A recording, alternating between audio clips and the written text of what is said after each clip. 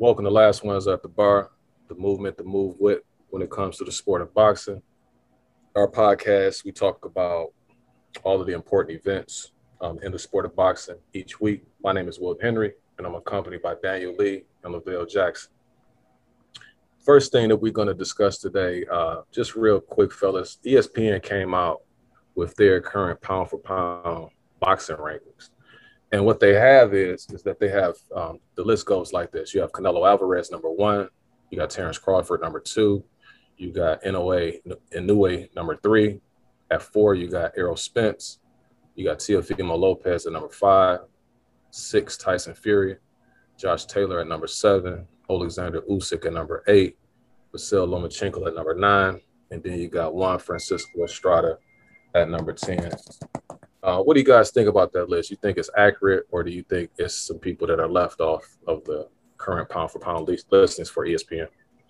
I don't remember off top what I had last time we did it ourselves on the episode, but I'm not super mad at it.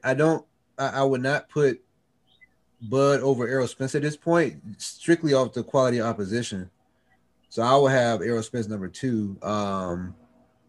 But other than that, I'm not like super mad at it. I don't know if anybody was left off. I think that the people who are on there is appropriate. I mean, the order they're in may be debatable, but the people the guys who are there is appropriate. I mean, that's their list. I thought a few people wasn't on there that probably deserve to be like. Personally, I would put Jermell Charlo somewhere in there because he's pretty much having a good year. He's has three of the four belts. He's one of the few. I don't think there's anyone on that. I don't think there's a champion today that has three of the four belts that isn't on the pound for pound list. You know, like you have Canelo and you have Teofimo Lopez, what have you.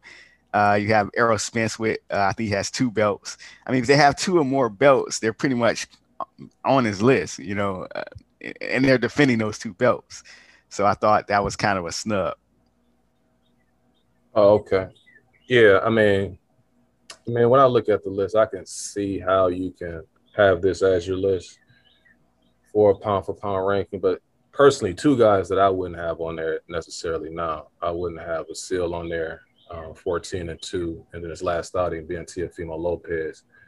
I think that after maybe this Nakatani fight, perhaps, or another quality victory, you can put him back in the top 10. But I don't think right now, I think it's more deserving guys that should take his place. And then also Alexander Usyk.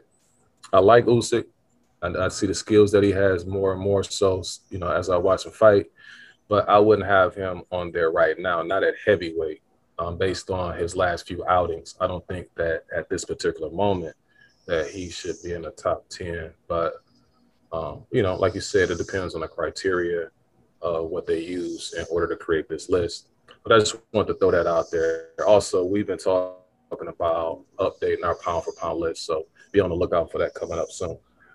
So actually, we're going to start off as far as the bouts are concerned and what we're going to talk about this week. Yesterday, Shakur Stevenson fought against a hard-nosed opponent in Jeremiah. I think his name was Nakatila yesterday on ESPN. What did you guys think about Shakur's performance? I think Shakur gave a masterclass performance. I thought he could have stepped it up a lot more. As we heard from the commentators, he had opportunities to stop Nakatila. So we have Shakur Stevenson. He came to his fight. It's into this bout 15 and zip with 8 knockouts. He's 5'8" with a 68-inch reach. He's a silver medalist from the 2016 Olympics. So he's in his 5th year as a pro against Jeremiah Nakatili, who's 21 and 1 coming in this fight, 31 years old, from Namibia. So this was a classic southpaw against an orthodox with Shakur Stevenson playing the southpaw role. I thought he pretty much played the pot shot and roll. I mean, he was putting on a master class. It was nothing that Nakatili could do But also at the same time, I thought Stevenson, he could have stepped it up and stopped him. Just judging by when he was hitting Nakatili with the counter punches and the leads, the lead hands. I believe it was the left hand leads. Nakatili was feeling the effects. And when someone gets their head snapped back, a lot of times, that means that they pretty much there's an opportunity there to hurt them and possibly stop them. So I kind of wish that what's his name was in this corner, Virgil Hunter. If you haven't seen Virgil Hunter training Brandon Gonzalez against Thomas Anthuzin, I believe, where he gives him this pep talk in the corner, and Hunter is like, man, he's ready to be whooped, man. He's ready to be. We just whispering to him. He's like, he's ready to be whooped. Don't let it get away. And that's why I wish someone could be telling Shakur Stevenson that, like, don't let it get away. He's ready to get whooped.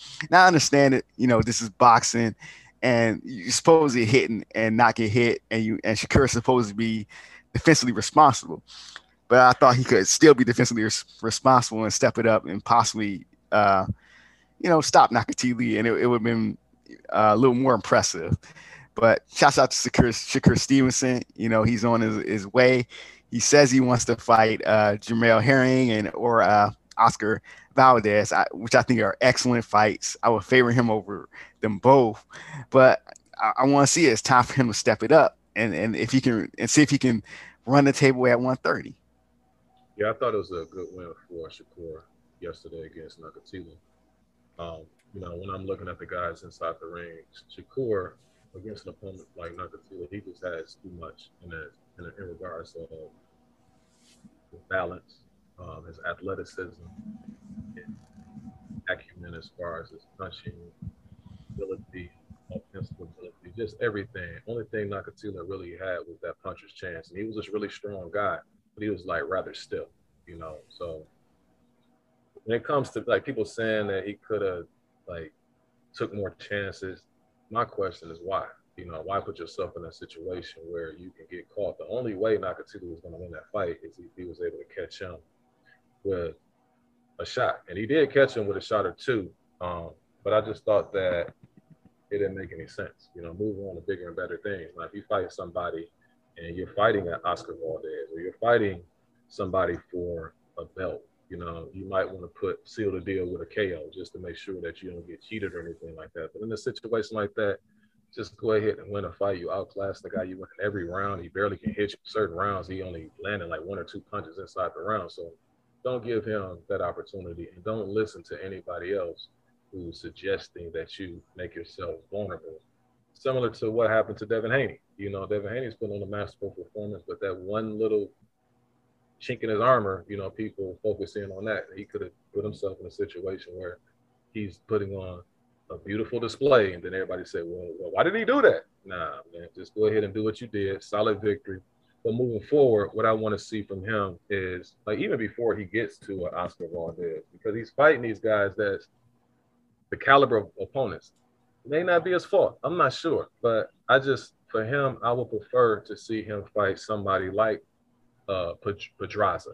Like, fight somebody like Pedraza first, you know what I mean? And then you can go ahead and go up to a Herring, and then you can go ahead and get your Oscar Valdez, maybe a Tevin Farmer, rock 'em off, get you somebody, or Gutierrez or somebody like that.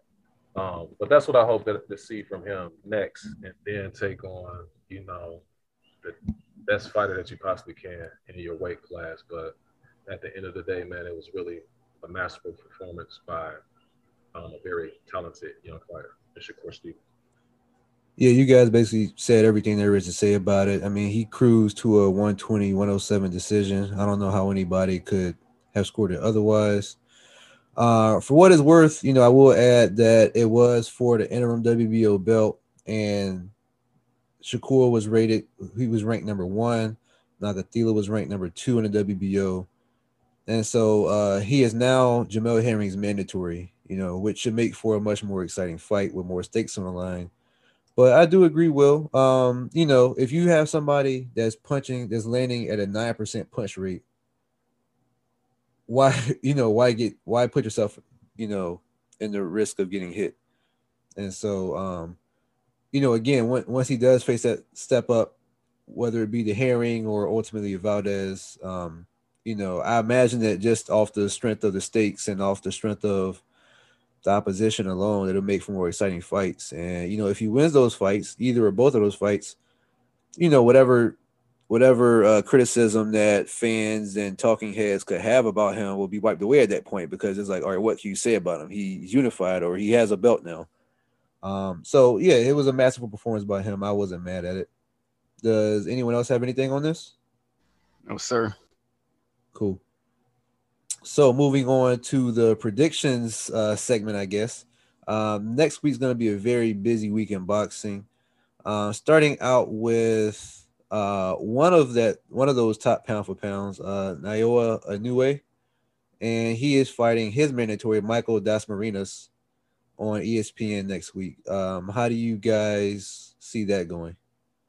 So we got Monster Inoue, who's 5'5", 67.5-inch reach, orthodox fighter. He's 20-0, 17 KOs. In the prime of his career at 28 years old. He last fought Jason Maloney last year in October 31st, against Michael Dasmariñas, 5'7" southpaw, calls himself hot and spicy, 32-1 with 20 KOs, and he last fought October 2019. So he's coming off a pretty long layoff. When it comes to the Monster, man, the Monster is extremely, extremely gifted fighter. Sharp, accurate jab. Has a variation of punches that he throws and lands. Subtle and effective defense. Although he was getting touched up a little bit by Donaire, slightly, in that bout that they had in 2019. Awesome body puncher. And again, he kind of reminds me of Felix Tito Trinidad with that left hook that he throws, that timely left hook to the head and to the body. One of the most talented fighters that we have in the sport. I currently have that number 3 when it comes to the pound for pound listing. Dasmariñas, he's a pretty good fighter in terms of his skill. Pretty heavy left hand. I saw him, knock out a few guys with that left hand. But when it comes to this fight, I just think it's levels to the sport of boxing. Inoue, like I just stated, one of the top pound for pound fighters in the world. And to me, Dasmariñas is what I will look at. No offense to him, but I just think he's a contender. So when I look at each guy based on the level of opposition that Dasmariñas has faced, I'll look at it and I see a mid-round stoppage for the Monster. But I think, again, this is more so, to me, a tune-up type fight for Inoue as he moves forward. And hopefully after this fight, we'll see something like a Donaire rematch, or even John Casimero, who has the WBO strap at 118. But, just based on the skill level of both guys, I see this as a mid-round stoppage. What do you guys think?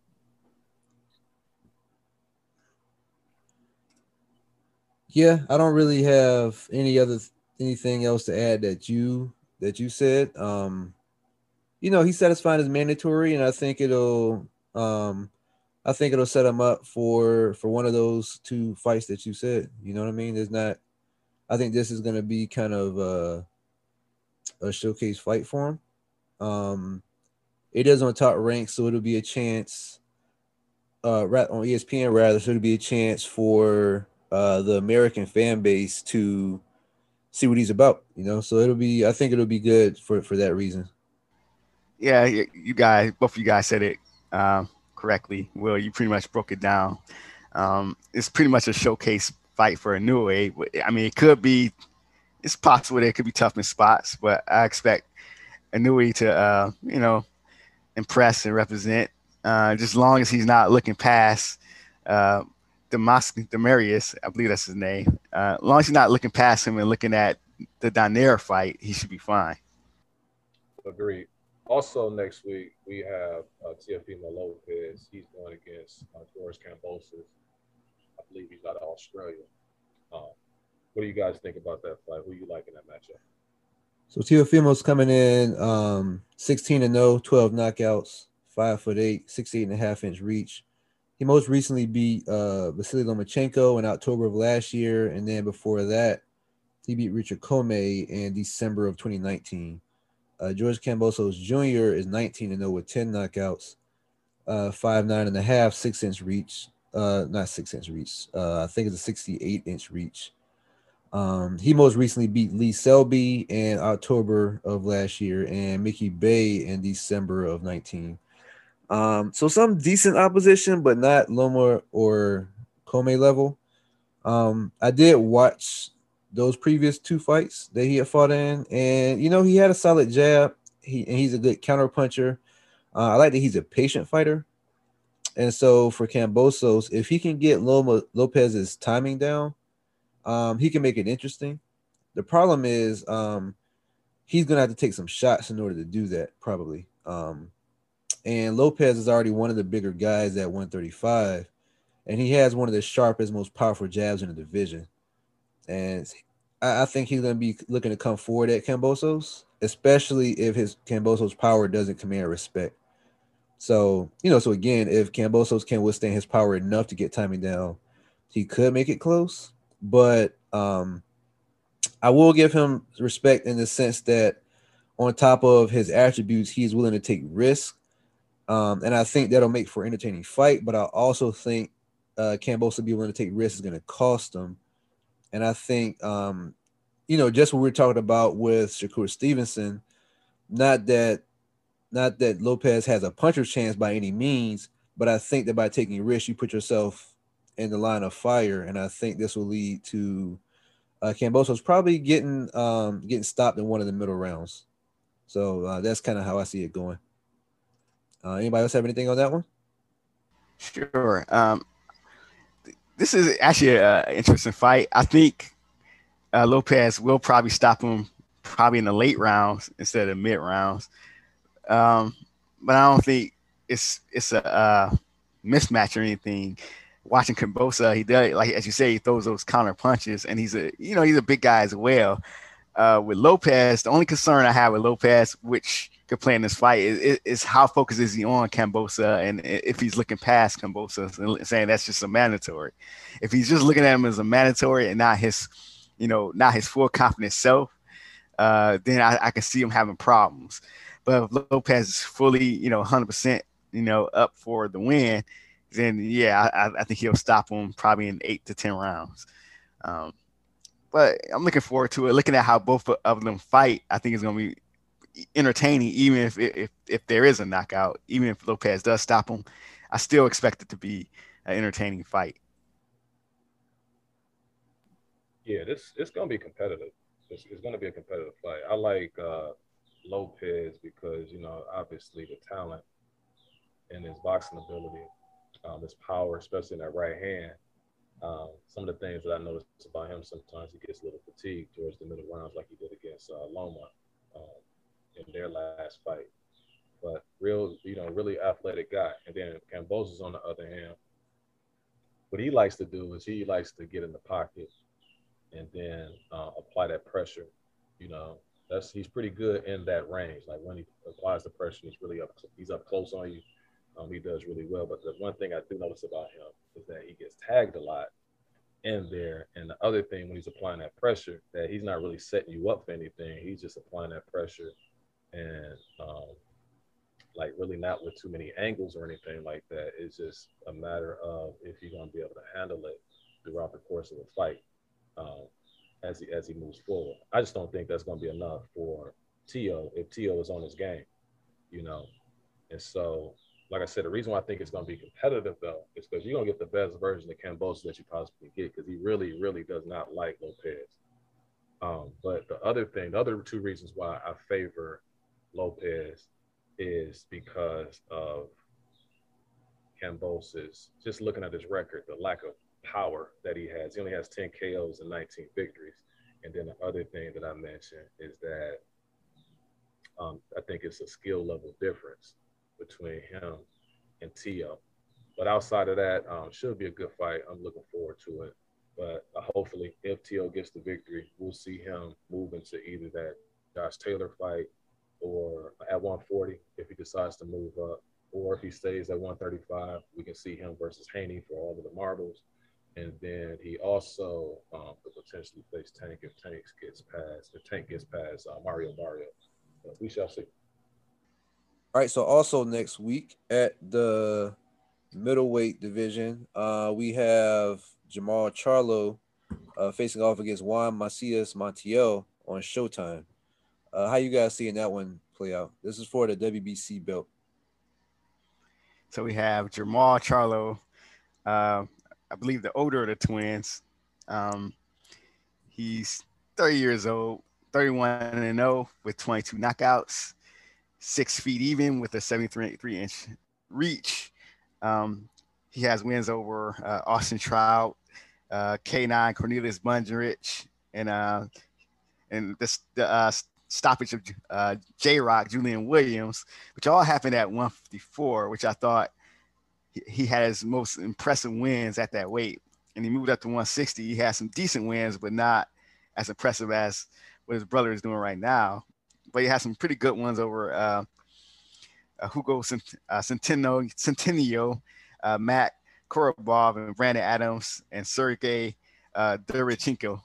So he's going against Juan Macias, I believe that's the name, Macias Montiel, who is 22-4 with 22 knockouts. All his wins has come by knockouts, but who he's beaten hasn't been that impressive.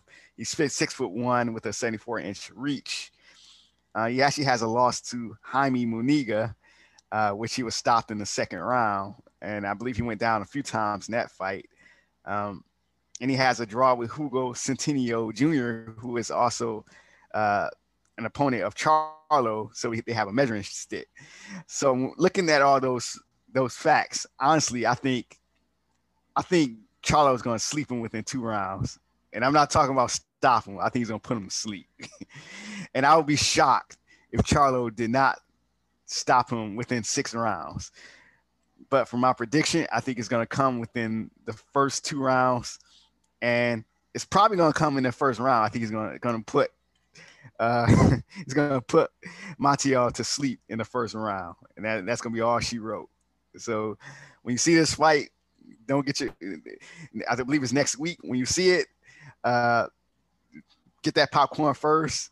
Don't go to the bathroom while it's going on, because I think this is going to be over quick, and it can be over at any time. Anything else you guys want to share? Yeah, if you don't mind, if I can just chime in a little bit. I just want to throw out a few things as far as like Charlo, the attributes as far as what I see. And I mentioned this before that I like both of those guys because they both had chips on their shoulder. They fight, mean, angry. And this particular Charlo, he's excellent, like I say, when he controls real estate, the geography of the ring, nice power, especially at 154. He exhibited a lot of powerful punches. And I also mentioned this before that for my liking, I think he gets hit too much because he gets a little wide and sloppy when he gets tired. But like I say, very, very good with the power shots, uppercuts, and that right hand. Like those are some tremendous world-class shots that he throws with the right hand. As far as his opponent, Montiel, the footage that I've seen of him so far is that now, obviously, he packs a wallop with his, I want to say the right hand primarily, but he has dynamite in both hands. But it's against like lower level opposition. But as soon as you see him fight, you'll notice that he's very slow of foot and he's very slow as far as the punches that he throws, right? So that stuff can get off against the lower level opposition that he's been knocking out. But as you stated, he has a draw against Centennial. He dropped Centennial, but it's just the caliber of fighter that he's facing to go, that just lets you know, like Charlo got Centennial out of there and it was just a huge gap in talent. And you're going to see the same thing in this fight. He also, Jaime Munguia just wiped the floor with him. That's probably one of the best fights I've seen from Jaime Munguia when he demolished him in 2 rounds. But I want to say that was at 154 and possibly Montiel just, he may have been drained, but he just didn't look good at all against Jaime again. Munguia just had way too much for Montiel in that fight. And then, but he's coming off, I wouldn't say an impressive victory, but it was impressive in terms of the name when he demolished James Kirkland last December in the first round. But at the end of the day, looking at the skill level of Montiel and looking at the skill level of Charlo, I think that this is going to be what I would consider rubber bands, yo-yos, yo-yo class. And what do I mean by that? This man is going to get stretched, So hopefully after this impressive victory by Jermell Charlo, it can't be anything other than an impressive victory. I don't see this dude going any more than 3 to 5 rounds. That we'll see Charlo against one of those upper echelon guys like a Triple G, like an Andrade, like a Eubank Jr., or even a Murata. I wouldn't even really mind seeing him fight against Munguia, but I just want to see him fight somebody that's capable of giving him a challenge, and I don't see that happening in this fight. Anything you want to share, Danny? No, you guys did a pretty good job of breaking it down. I have nothing to add. Okay. So moving right along, one of the names you might have heard in our last exchange, Jaime Munguia, he'll be fighting Maciej Sulecki. I believe that name has changed. I believe he's fighting someone else, but that's the name that was previously stated. I don't know if it's 100% in stone right now, but what do you guys see happening in this fight? So per the zone, it looks like he will be fighting Camille Zerameda on next week. And so if you recall, Zerameda, he's the one that just fought Triple G back in December. But Munguia is 36-0, 29 knockouts, 6 foot even, 24 years old. He last beat Turiano Johnson in October of last year. And Zerameda is 21-1 with 5 knockouts, 5 of 9.5. Like I said, he last lost to Triple G. When he stepped up against Triple G, he was undefeated at the time. And he was outclassed, if we keep it 100. He was outclassed, but he showed decent movement and he was willing to trade, but Triple G's power was just overwhelming.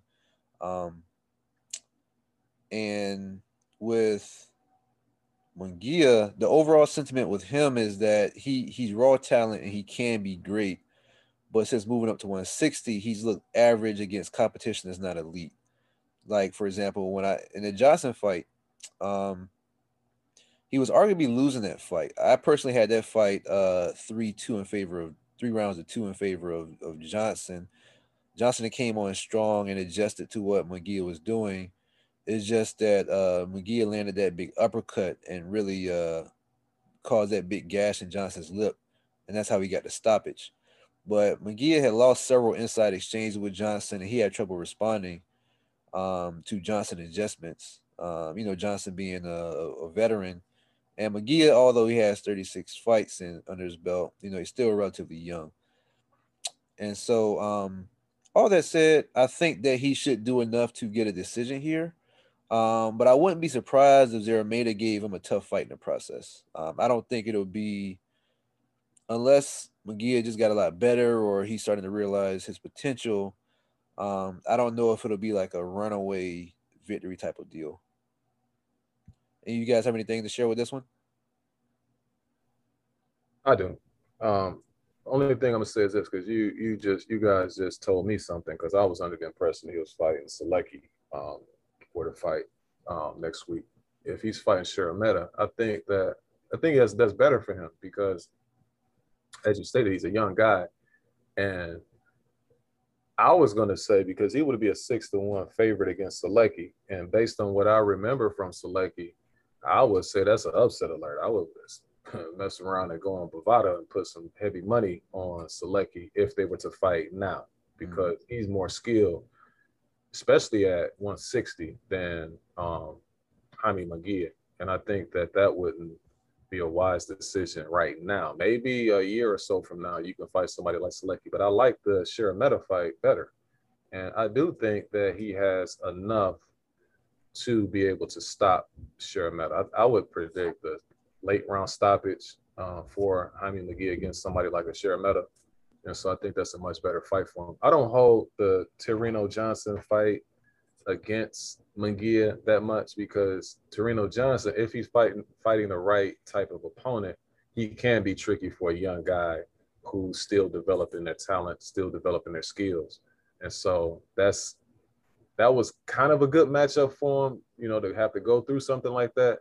But that still probably was a little too early for him to face somebody like that. They need to, each fight work on some things for Munguia before he starts to up the level of his opposition. But I think this is a good matchup for him. So again, I predict that he'll win probably by a late round stoppage against a fighter of the caliber of Bashir Ahmed.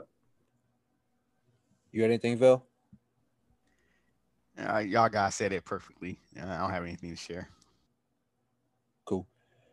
So our last topic for today, as everyone knows, last week Floyd Mayweather Jr. faced off against Logan Paul, one of the Paul brothers, famous YouTuber, in an exhibition fight. He received a lot of backlash after that fight, and as with several exhibition fights that have happened lately, there's been a debate over whether or not these are ruining the sport of boxing. How do you guys feel about it? Do you feel like exhibitions are ruining the sport, or what are your thoughts? I think ruining is a harsh word to use. I think there's a lot of things that can be ruining boxing with exhibitions. I don't think it's like exhibitions are a great thing. I mean, the exhibition that we've been seeing between, especially when it involves two guys who aren't, trained to do this. Yeah, it gets more eyes and it gets casual fans talking. And I can't tell somebody, not to get in the ring or do that. I mean, if they have the heart, let them fight. But at the same time, one thing that I always keep in the back of my head is there are guys right now who given, their lives since they were 8 years old, to this boxing game and been fighting, and they never reached that stardom level where they can be on, pay-per-view. I'll even say majority of the fighters, they take 5 to 10 years. Even your top fighters, they've taken 5 to 10 years before they even became a household name. I mean, we put it into perspective that someone like a Deontay Wilder or a Bud Crawford, they turned pro around 2008. You know what I'm saying? Both of them probably didn't start getting they're really good into their breaks until like maybe 2014 or something like that. It takes a minute for fighters to get started. You have YouTubers that's coming in a game, getting these $1 million fights on pay-per-view.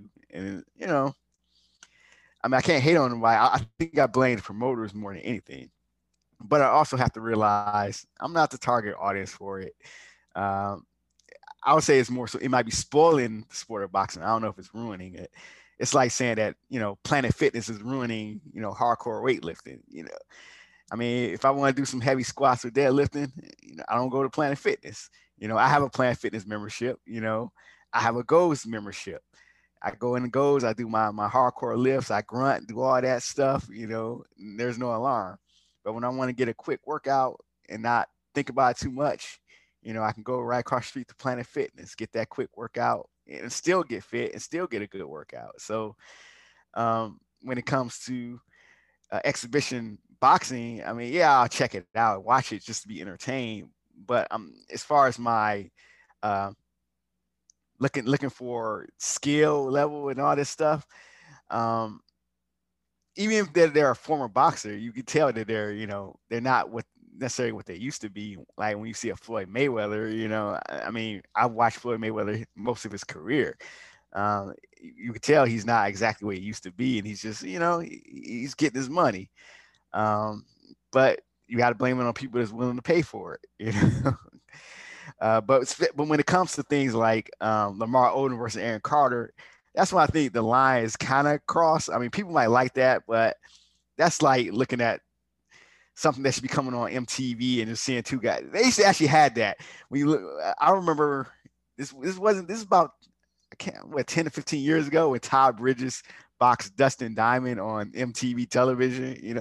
That's what it looked like. That's basically what it was. And to think those guys, Todd Bridges in particular, because Dustin Diamond, we know he passed away last year.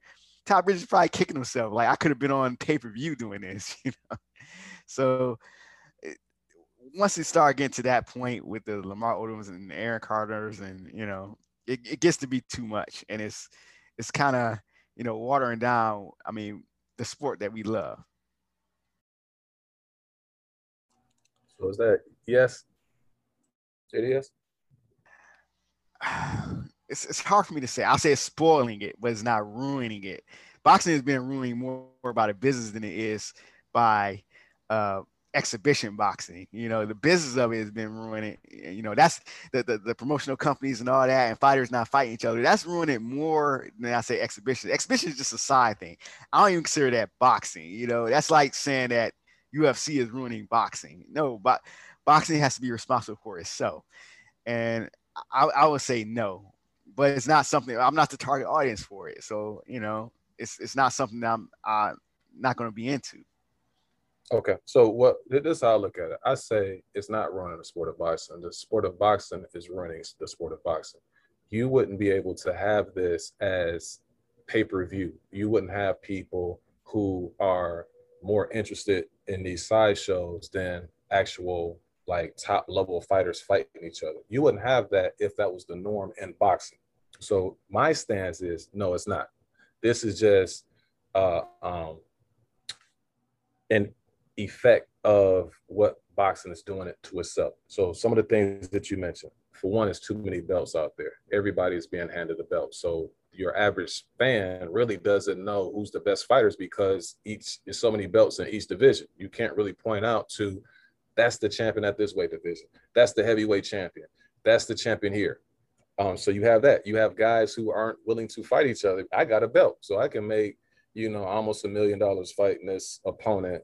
I can fight this opponent for $1 million. So if you can continue to do that, and promoters aren't allowing that, then that's just gonna muck up everything, and people don't have like an identifiable person who that they know is like the best person, or these are the best guys in this division, because they'll pull somebody up. They're making it. I saw a press conference with Charlo versus the guy he's facing now, and they're making a big deal about it because the guy has all of these KOs, but he hasn't fought anybody. Charlo should be fighting somebody else, and that should be what the focus should be.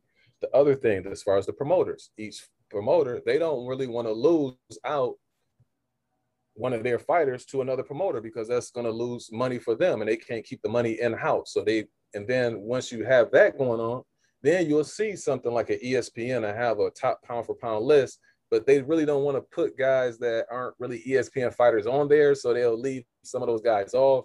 So again, it's causing too much confusion in the sport of boxing, which is allowing other things to take precedent over the sport, like exhibition matchup in a circus bouts and stuff like that. That's a little bit more entertaining because at least those guys are recognizable to your everyday average person. And if you think about the fighters, you got the welterweight division. You got Crawford not fighting Spence for all of these years.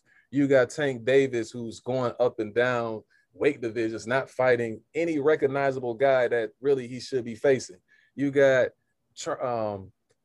Joshua, who he's doing the same thing. But then the other thing is fans are accepting this. If I listen to UK guys, you can't tell them. Like, they'll come up with all type of excuses for the guy that they like, as opposed to just being honest and saying, yeah, you know, he is like kind of ducking this person over here. Just be honest with it and let the best fighters fight the best fighters. And if that was the norm in the sport of boxing, then people would be clamoring to see these matchups. Oh man, he's fighting him. So then that would be the norm in the sport, and then that would be the norm for the excitement that will be building up, because hardcore boxing fans would make sure that you got to see this fight. But we like, yeah, man, okay, we want to see the fights because we just like to see fights, but it's not really something that is going to shut things down. You know what I'm saying? And like I say, it's just causing room for these type of events to be taking place.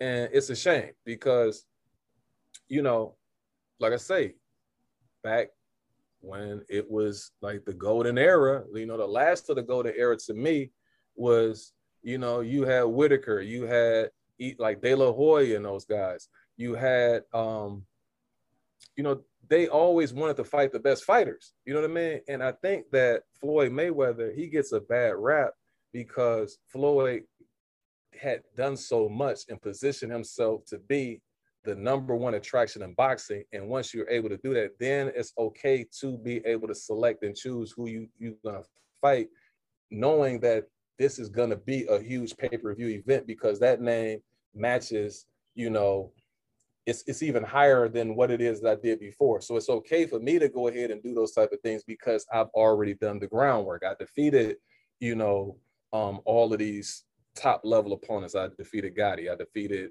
De La Hoya. And I've been moving up doing this type of stuff. These guys are not doing that. And they taking shortcuts. And like I said, it's causing room for this type of nonsense where people just not really interested in boxing like they used to be. So they will gravitate to see Logan Paul, who's talking all of this stuff on social media. So they're interested in him, and his fan base and his followers are going to go ahead and see him fight against whoever he's in the ring with because he's causing that type of attention. These guys don't even really promote. You don't be seeing these guys too much outside of winning about the fight.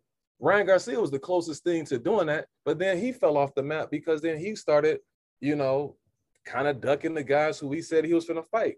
And that's the reason why I was riding out with him at one point, because I thought that he was one of the ones who came from that cloth, because he was under De La Hoya, who was one of the last guys who was seeking out the best opposition, who had the spotlight on him. So I said, oh, he's coming from that cloth. So he's going to be willing to go ahead and take these risks and put the sport back where it's supposed to be. But you don't have anybody else out there like that. They get so content with where they are and they don't promote. They're not fighting the best fighters. So people like, the heck with those guys. Yeah, I'd rather go ahead and see this. You know, as far as these dudes I'm following on social media. So like I say, boxing is the one that's running the sport. And this is just a remnant of the effects of them running the sport themselves for the various reasons that I mentioned earlier. Yep, you guys made basically most of the points I was going to make. My short answer is no. I mean, if we were talking specifically to Mayweather and Paul card, as it pertains to the Chad Johnson and the Mayweather exhibitions, my expectation was already set.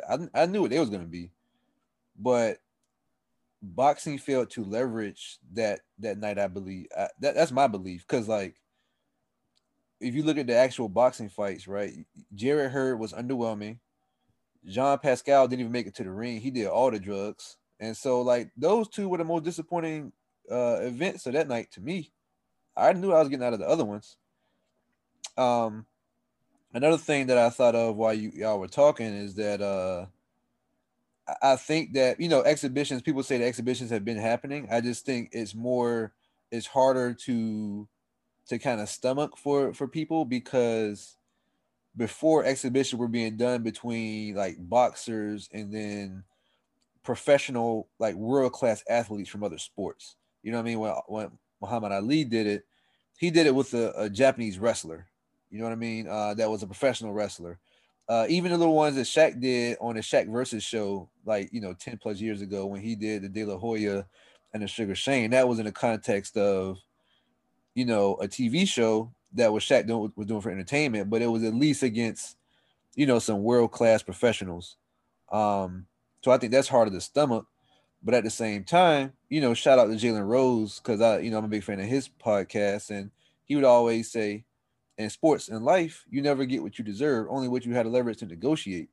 And so, you know, the fact of the matter is, even though it's harder to stomach, these YouTubers, regardless of like what gimmicks they've done to get there, they have put themselves in a position where they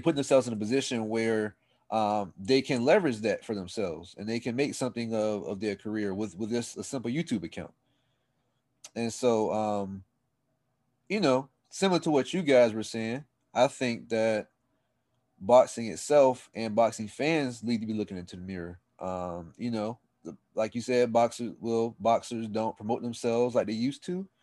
They need to build a better audience. You know, we brought up the top 10 pound for pound. If I was to bring up most of that list of most casuals, I doubt they'll be able to identify half those names, because fighters don't promote themselves. And then, you know, like you, again, to your point, you have big names who are not demanding big fights. You have promoters who are not setting the best fights up for their fighters. And really for the fans, it's kind of like there some fans are not, a lot of fans are not using their power to drive decisions.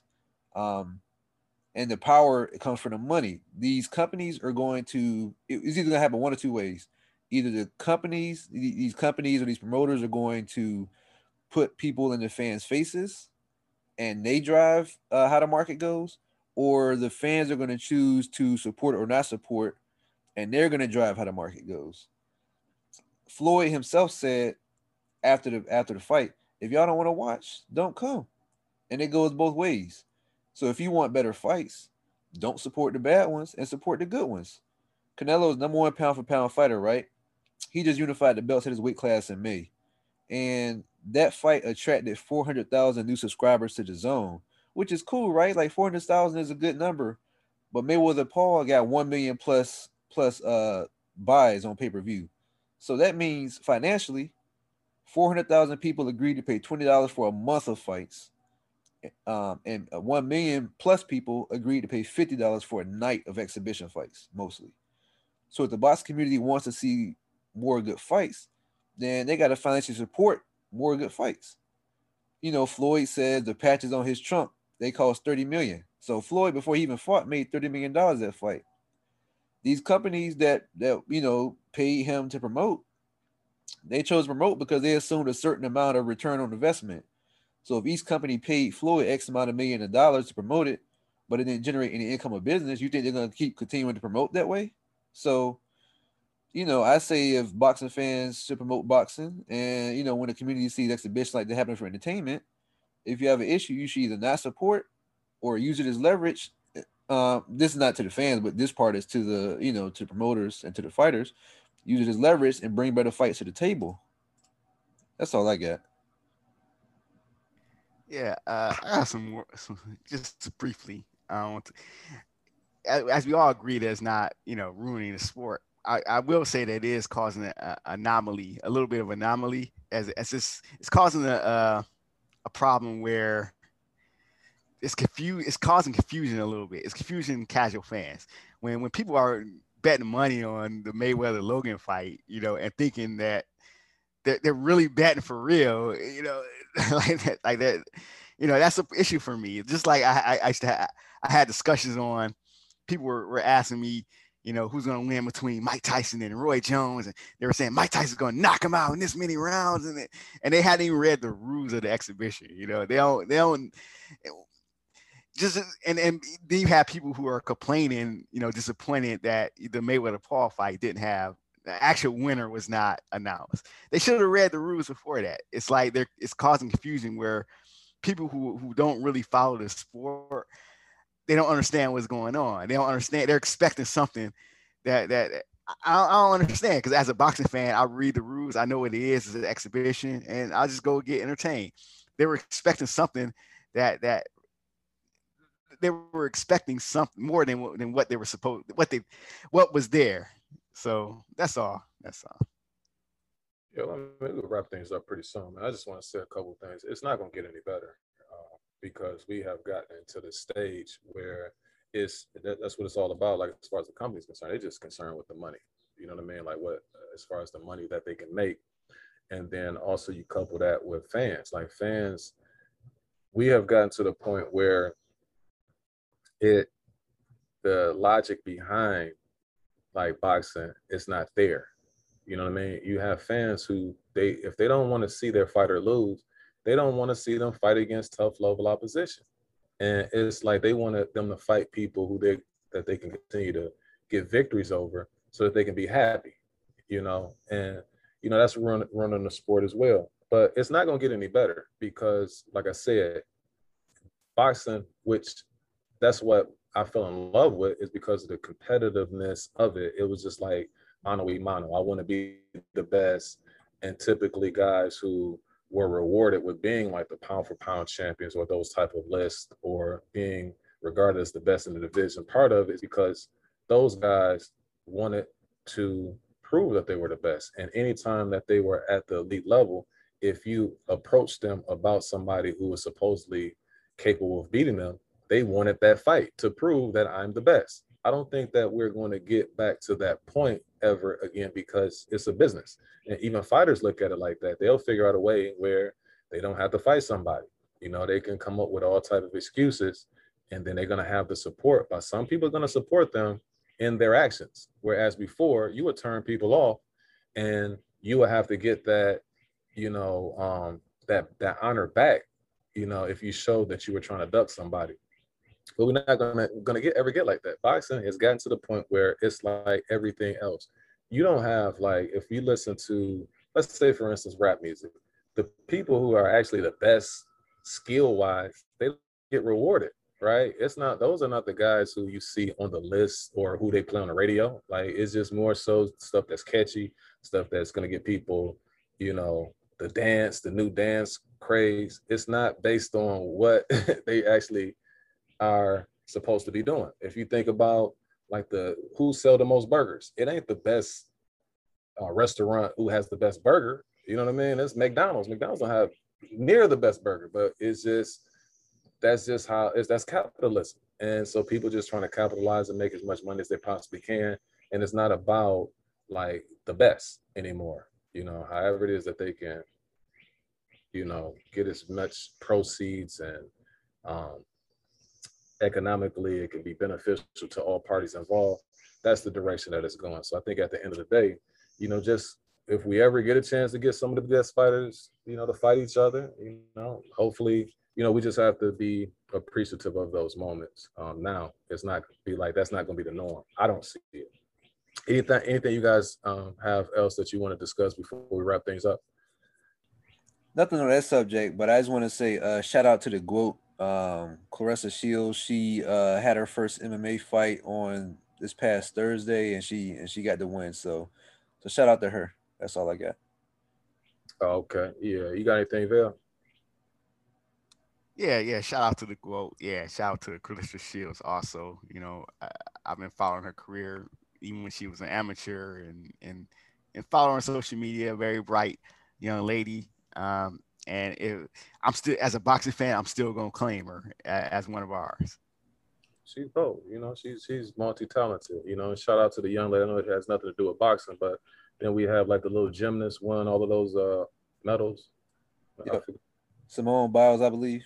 Oh yeah. They hardly even mentioned that on ESPN. They was talking all about Logan Paul though, but they don't. So that's what I'm saying. Like, we like at a twilight zone when it comes to sports and entertainment. But on that note, we don't want to, stay around as long, too long. But I thought that was a really good discussion and dialogue that we had today. Just make sure you keep catching us on our social media handles and always catch us on the podcast because we're going to give you everything that you need when it comes to the sport of boxing. On that note, you all enjoy your Monday and have a great week. Peace. Peace.